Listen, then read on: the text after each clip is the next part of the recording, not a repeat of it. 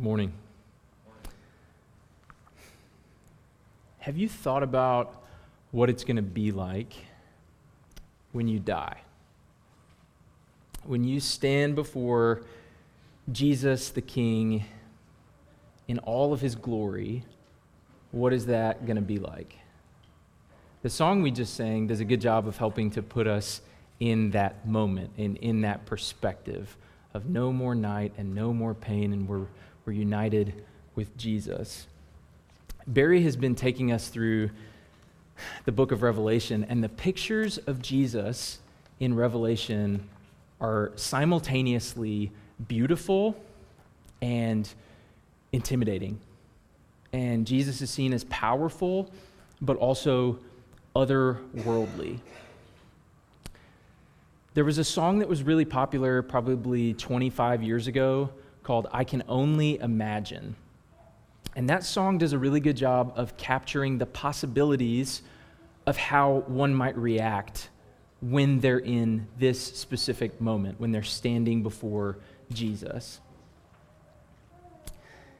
What would you do if it's you? Would you fall to your knees in awe? Would you, as the song describes, dance for Jesus in celebration and joy, and you're so excited? Would you want to run up and give him a bear hug? Would you even be able to speak at all? It's easy to think about all of these things as possible reactions being realistic when you're in this moment and you're meeting your Savior, your ultimate friend, your Redeemer, your shepherd, your protector. When you're meeting God face to face at the end of your life, you might react in all of these ways at once. So in that moment that you've been waiting your whole life for, when you've come to church countless times and sat on a pew and sung emotional hymns and opened your Bible so many times that the pages are stained, and you've been waiting for this moment, and you meet Jesus, and he turns to look at you, and he says, "Depart from me. I never knew you, you worker of lawlessness."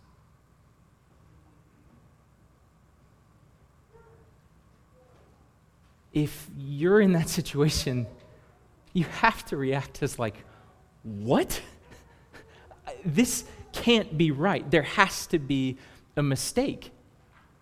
Like, you have to have me maybe mixed up with somebody else, Jesus. There's a lot of other Drews. Surely you've got the wrong person. I knew you. I know you. I spent my life as a Christian. Didn't you see me at Woodland Hills? Didn't you see me opening my Bible? How can this be? That scene is terrifying.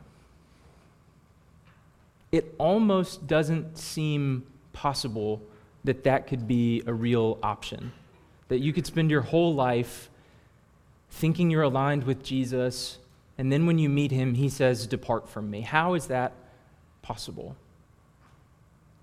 But that's exactly what Jesus describes at the scene in Matthew 7 at the end of the Sermon on the Mount. Go ahead and turn in your Bibles over there to Matthew 7.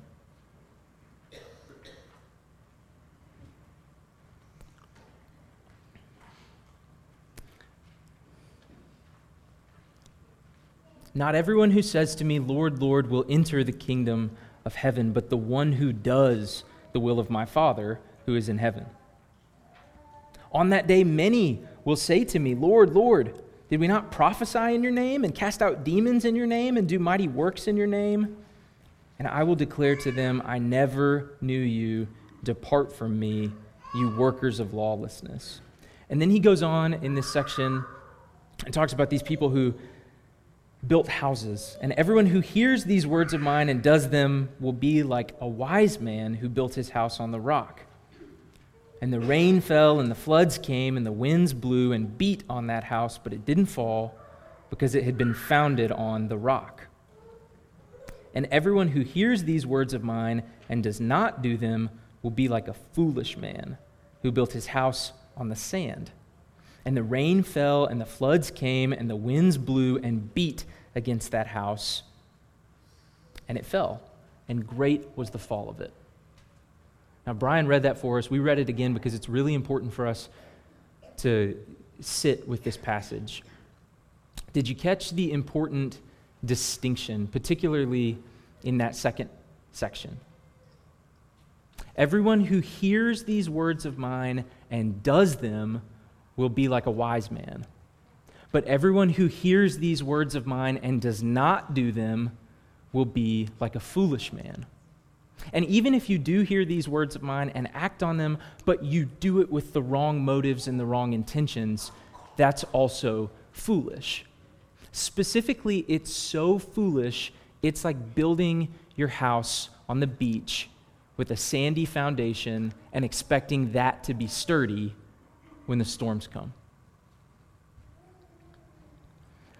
So it's pretty clear that hearing the word only is not enough. Being exposed to the teachings of Jesus or the larger truths of Scripture, or even just being immersed in cultural Christianity, Nashville, Tennessee, like, that's not enough, and that's not going to cut it.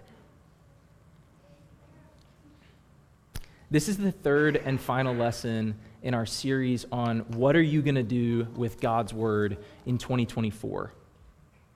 We started in our first lesson and we talked about King Josiah and how his discovery of the law is what led to revival in his life.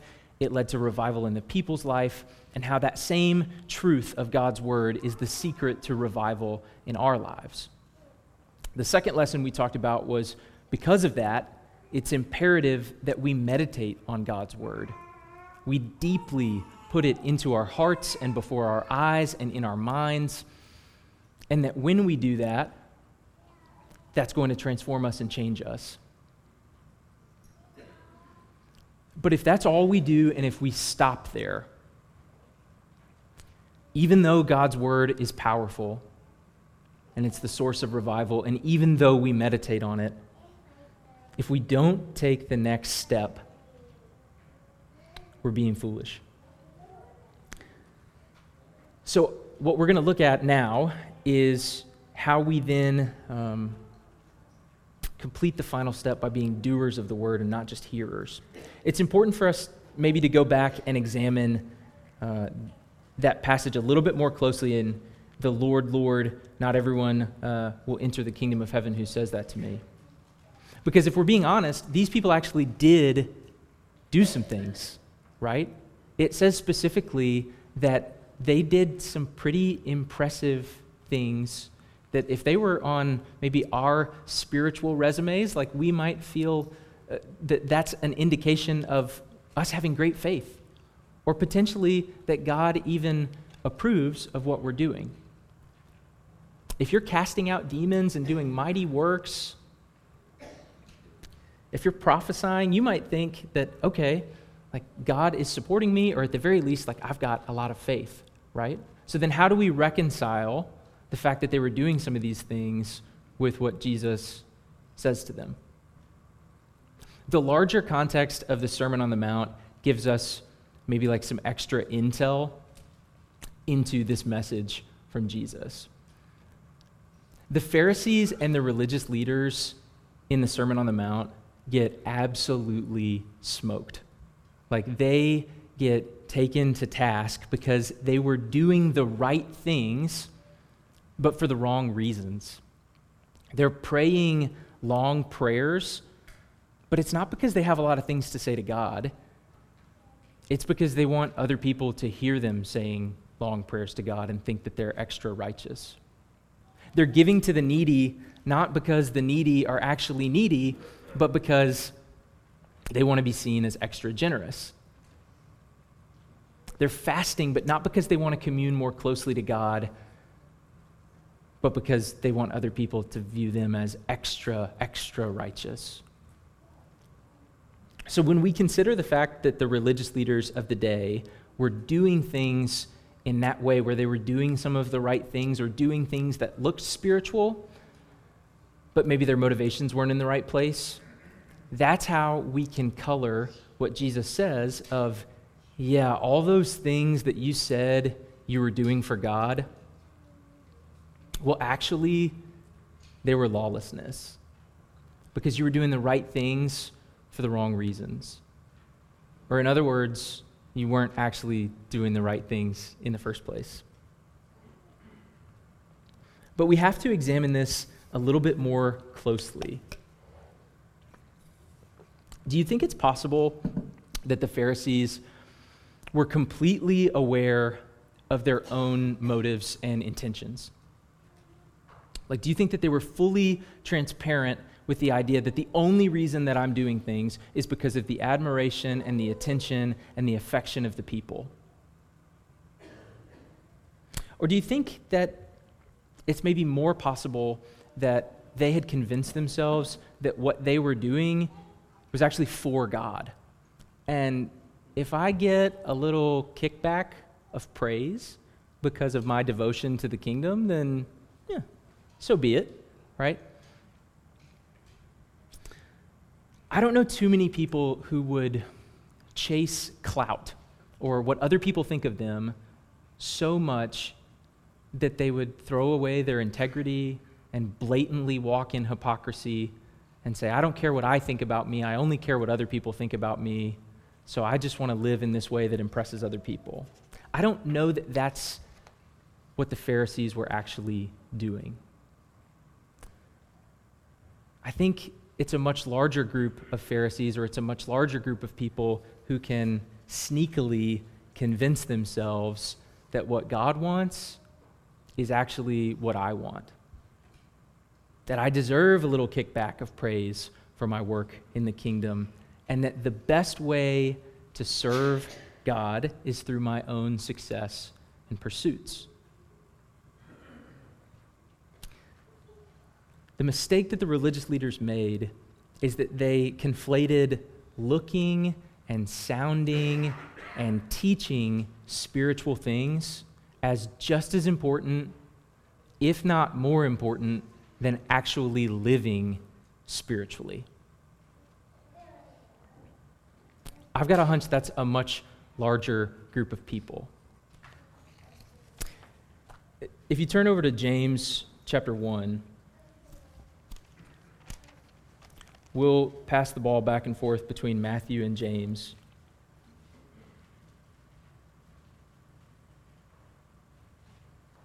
James chapter 1, starting in verse 22, says, "But be doers of the word and not hearers only, deceiving yourselves. For if anyone is a hearer of the word and not a doer, he is like a man who looks intently at his natural face in a mirror. For he looks at himself and goes away and at once forgets what he was like. But the one who looks into the perfect law, the law of liberty, and perseveres, being no hearer who forgets, but a doer who acts, he will be blessed in his doing." This is a super helpful metaphor. And you got to love the Holy Spirit putting things into a way that we can understand. And that's maybe even potentially a little bit funny. Have you ever had a piece of spinach stuck in between your teeth? I had braces twice, and so that's happened more times than I can possibly count. It would be so ridiculous if you went to the bathroom, you looked in the mirror, and you notice you've got some green junk right in between your chompers, and you look at it and you see it, and then you walk away and you do nothing. Worse, you even forget that it's there. How is that even possible? I don't think a single human is capable of doing that. But that's exactly what looking at God's word and meditating on it and seeing it clearly in the mirror of Scripture and then looking at your life and not making any changes and walking away is like.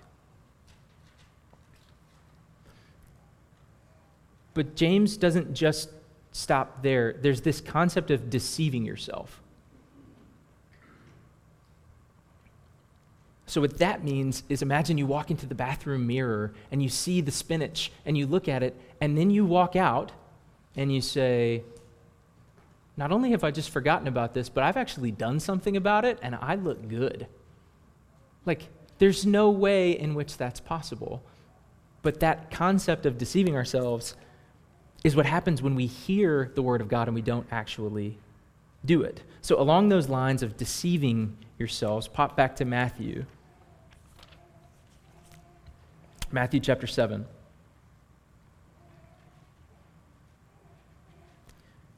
There's some similarities in these examples of the man who is a wise man and the one who's foolish. Both of them hear the word of God.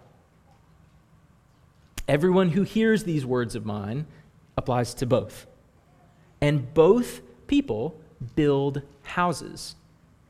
It's implied that both of them are building houses that they apparently think are being sturdy.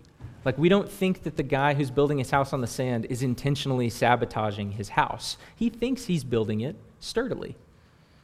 And the apparent sturdiness of that house or of that life is based on hearing the words of Jesus. So then what's the difference? If both people build their houses or build their lives on the teachings of Jesus, what's the difference?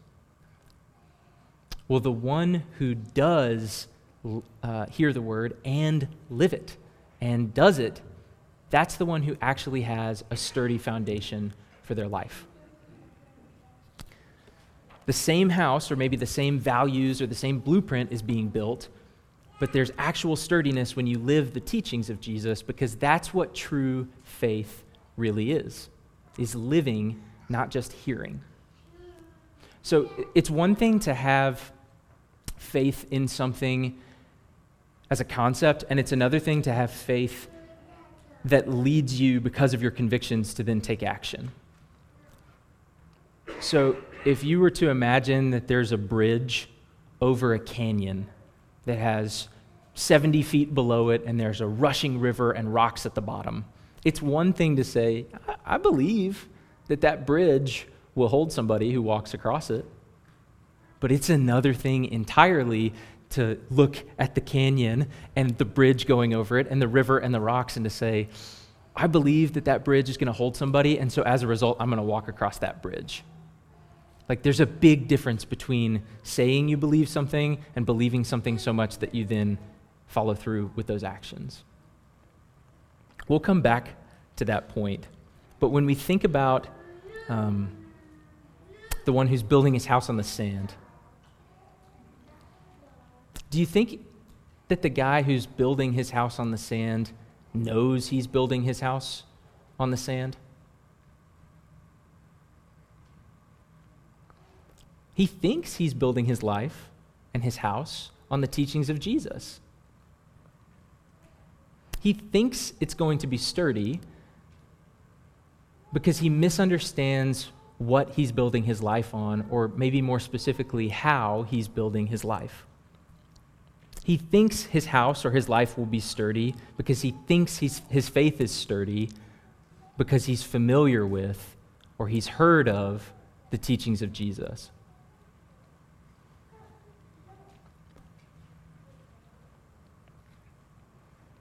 But what this example shows us very plainly is that it's really different to hear of the teachings of Jesus than to hear of the teachings of Jesus and to do them.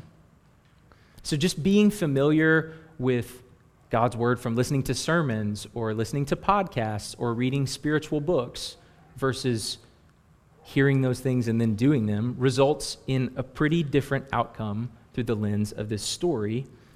And here's why. The wind and the rain and the floods.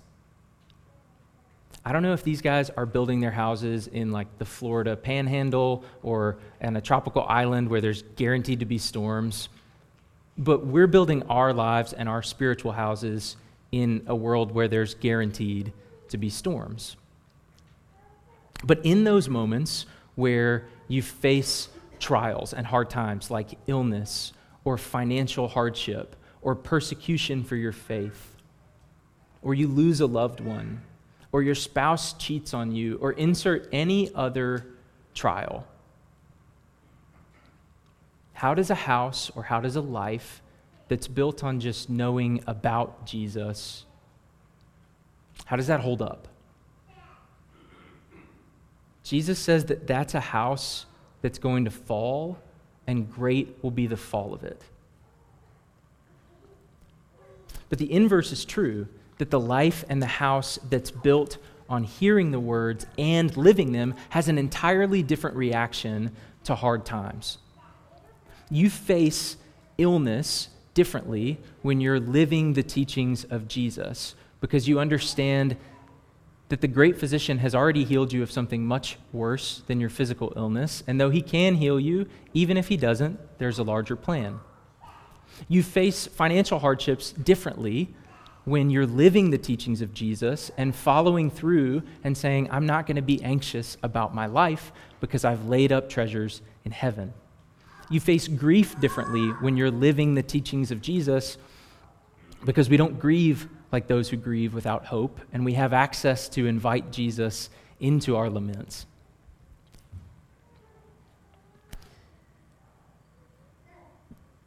That is how there's a difference between a house that's built on the sand or knowing about Jesus is different than a house and a life that's built on the rock.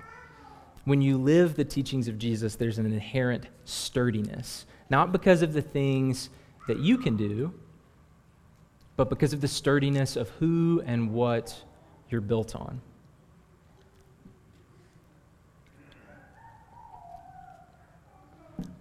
So maybe if we step back just conceptually, if we know it's possible to think that we're following Christ, but to deceive ourselves, if we know that hearing the word isn't just enough and we have to do it,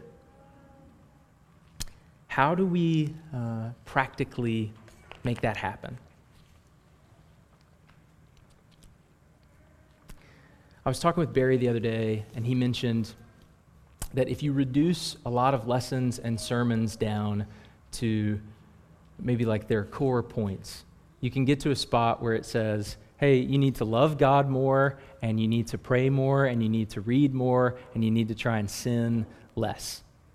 And you're like, okay, well, yeah, I knew that. That's not super helpful. That's a lot of the what, but that's not the how.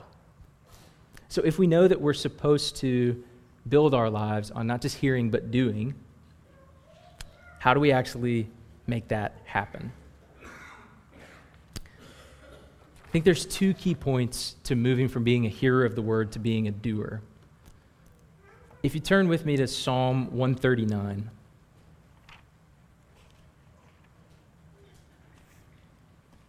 Psalm 139 is written by David, and the general context is where he's talking about how God has known him since before he's created. How God has known all of David's actions, how God has known David when he gets up in the morning and when he lies down. He's known him closely. But David invites God in a more intimate sense into his life in verses 23 and 24. He says, "Search me, O God, and know my heart. Try me and know my thoughts. See if there be any grievous way or wicked way in me, and lead me in the way everlasting." So David says to God, hey, I want you to try me, but it's not in a prideful or in an arrogant way of like, hey, look and see if you can find anything wrong because I know you can't. It's the exact opposite. David is coming to God with the utmost position of submission and of not my will, but your will be done. And specifically, David is asking God to perform spiritual heart surgery. He's saying, I want you to look at my life and to see if there's anywhere where I'm saying that I'm following you and I'm not actually following through. I want you to look at my life and see if there's a single thing that I'm holding on to that's wicked, and I want you to cut it out. I want to live in the way everlasting. I don't just want to hear about your teachings. I want to be led in them. I want to commit to them. I want to make this what I'm all about. And so if there's anything that you can see in my life that's not that way, even if it's painful, even if there's complications, even if there's consequences from it, I want you to remove it from me. If we want to shine a light into our own hearts and our own lives to avoid deceiving ourselves and thinking that we're serving God, but we're really not, or we're doing it with the wrong motives, we have to be willing to be this introspective and this honest and this vulnerable, both with ourselves and with God. If we're not able to honestly evaluate and look in the accountability mirror at our own heart and say, am I really giving him everything I have? Then you're never going to be able to know if you've deceived yourself. But beyond that, after we've been able to genuinely reflect, how do we then practically start being a doer? Where's a good place to start? Our last passage we'll look at this morning is in 1 John chapter 2.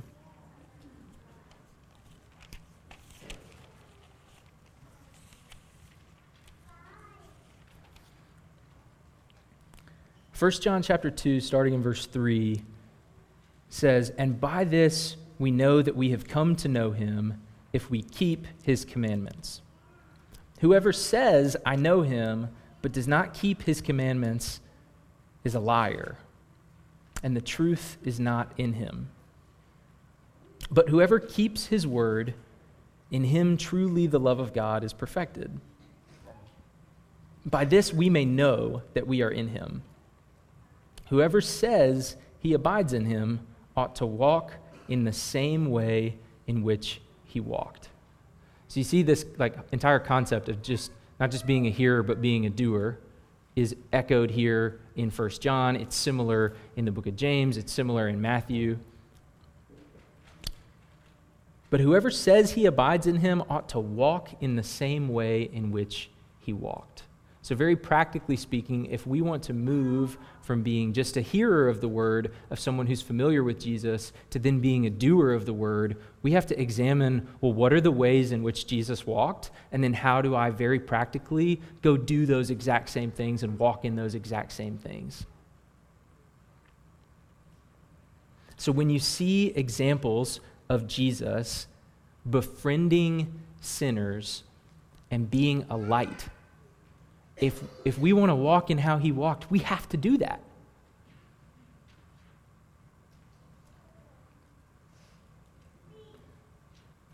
So ask yourself, how many friends do I have outside of this building who need Jesus? How can I intentionally put myself in a spot where I become friends with people who are in need of the gospel? Once I know these people, how do I then properly convey the same level of compassion and love and mercy and grace that Jesus showed to his friends while also exposing in truth and in light and in love the darkness in their lives? You see how that genuine self-reflection and introspection helps us then move into walking in those ways? We have to examine where are we doing those things. But if we know we have to walk in the way in which he walked, one of the ways we do that is through being friends with people who need the gospel and finding ways to intentionally be a light. Another way that we can specifically walk in the way in which he walked is by caring for the marginalized. So Jesus made a habit of intentionally seeking out and interacting with people whose society had pushed to the side. Maybe they had physical disabilities, maybe the circumstances of their life or their actions had made them an outcast. Maybe they had a physical disease. Maybe they were homeless.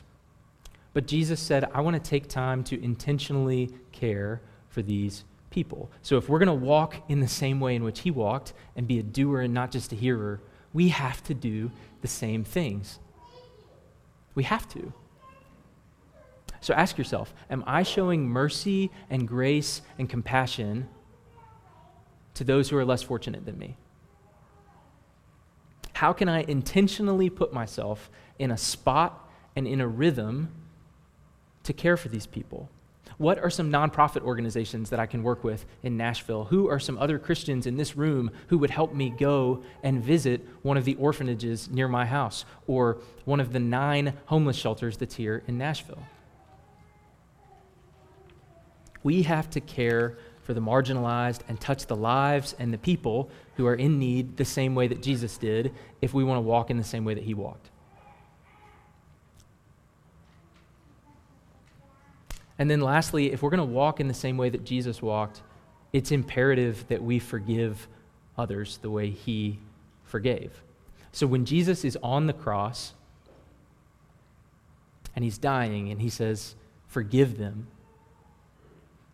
well, if we want to walk in the way he walked, we have to forgive other people too. So ask yourself, who in your life needs your forgiveness? And what can you do to make that happen? And how can you go about that reconciliation in a way that points people to Christ and points people to the Father? There's a lot of other ways that we can talk about of what it means to walk in the way that Jesus walked. Those are some good, very practical ways that we can get started, is by forgiving other people, caring for the marginalized, and befriending people who are in darkness and being a light to them.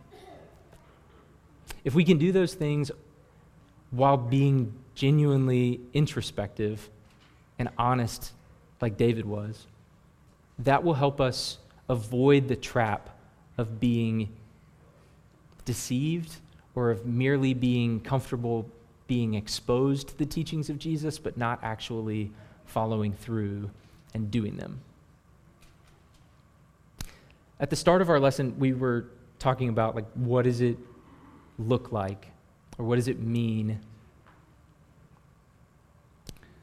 to meet Jesus face to face? What is that going to be like? And while it is terrifying to consider the prospect that you could get there and he could say, "Depart from me, I never knew you," there's a way to fix that. And there's a way to make sure that he never says that to you. And that's by living a life that is of true faith. That's not just of, hey, I've heard about you and I've been exposed to you, or I've done some of the things but for the wrong reasons, but it's saying, I have committed my life to you so deeply and so fully that I realize it's not about myself, it's only about what you've given me. But as a result of that, like, my entire life no longer belongs to me. My time, the way I spend my money, every aspect of my life has to belong to you. And when we can have true faith and love Jesus the way he says when he says, if you love me, you'll keep my commandments. If we can really follow through with that, then we get to a spot where when we meet Jesus, he's not going to say to us, depart. He'll say to us, well done, my good and faithful servant. Because that's what he calls us to do, is to live lives that don't just say, hey, I believe, but I believe so much that my conviction calls me to act, and I can't do anything except act.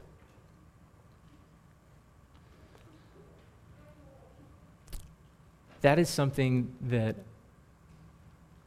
I want to hear more than anything else at the end of my life, at the start of the beginning of eternity, is well done, and how to do that. We're going to sing a song that talks about those specific words.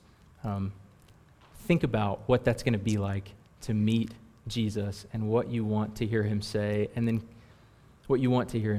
consider what you need to do in your life to make sure that you're living a life that isn't just of hearing, but that's of doing. Let's stand and sing.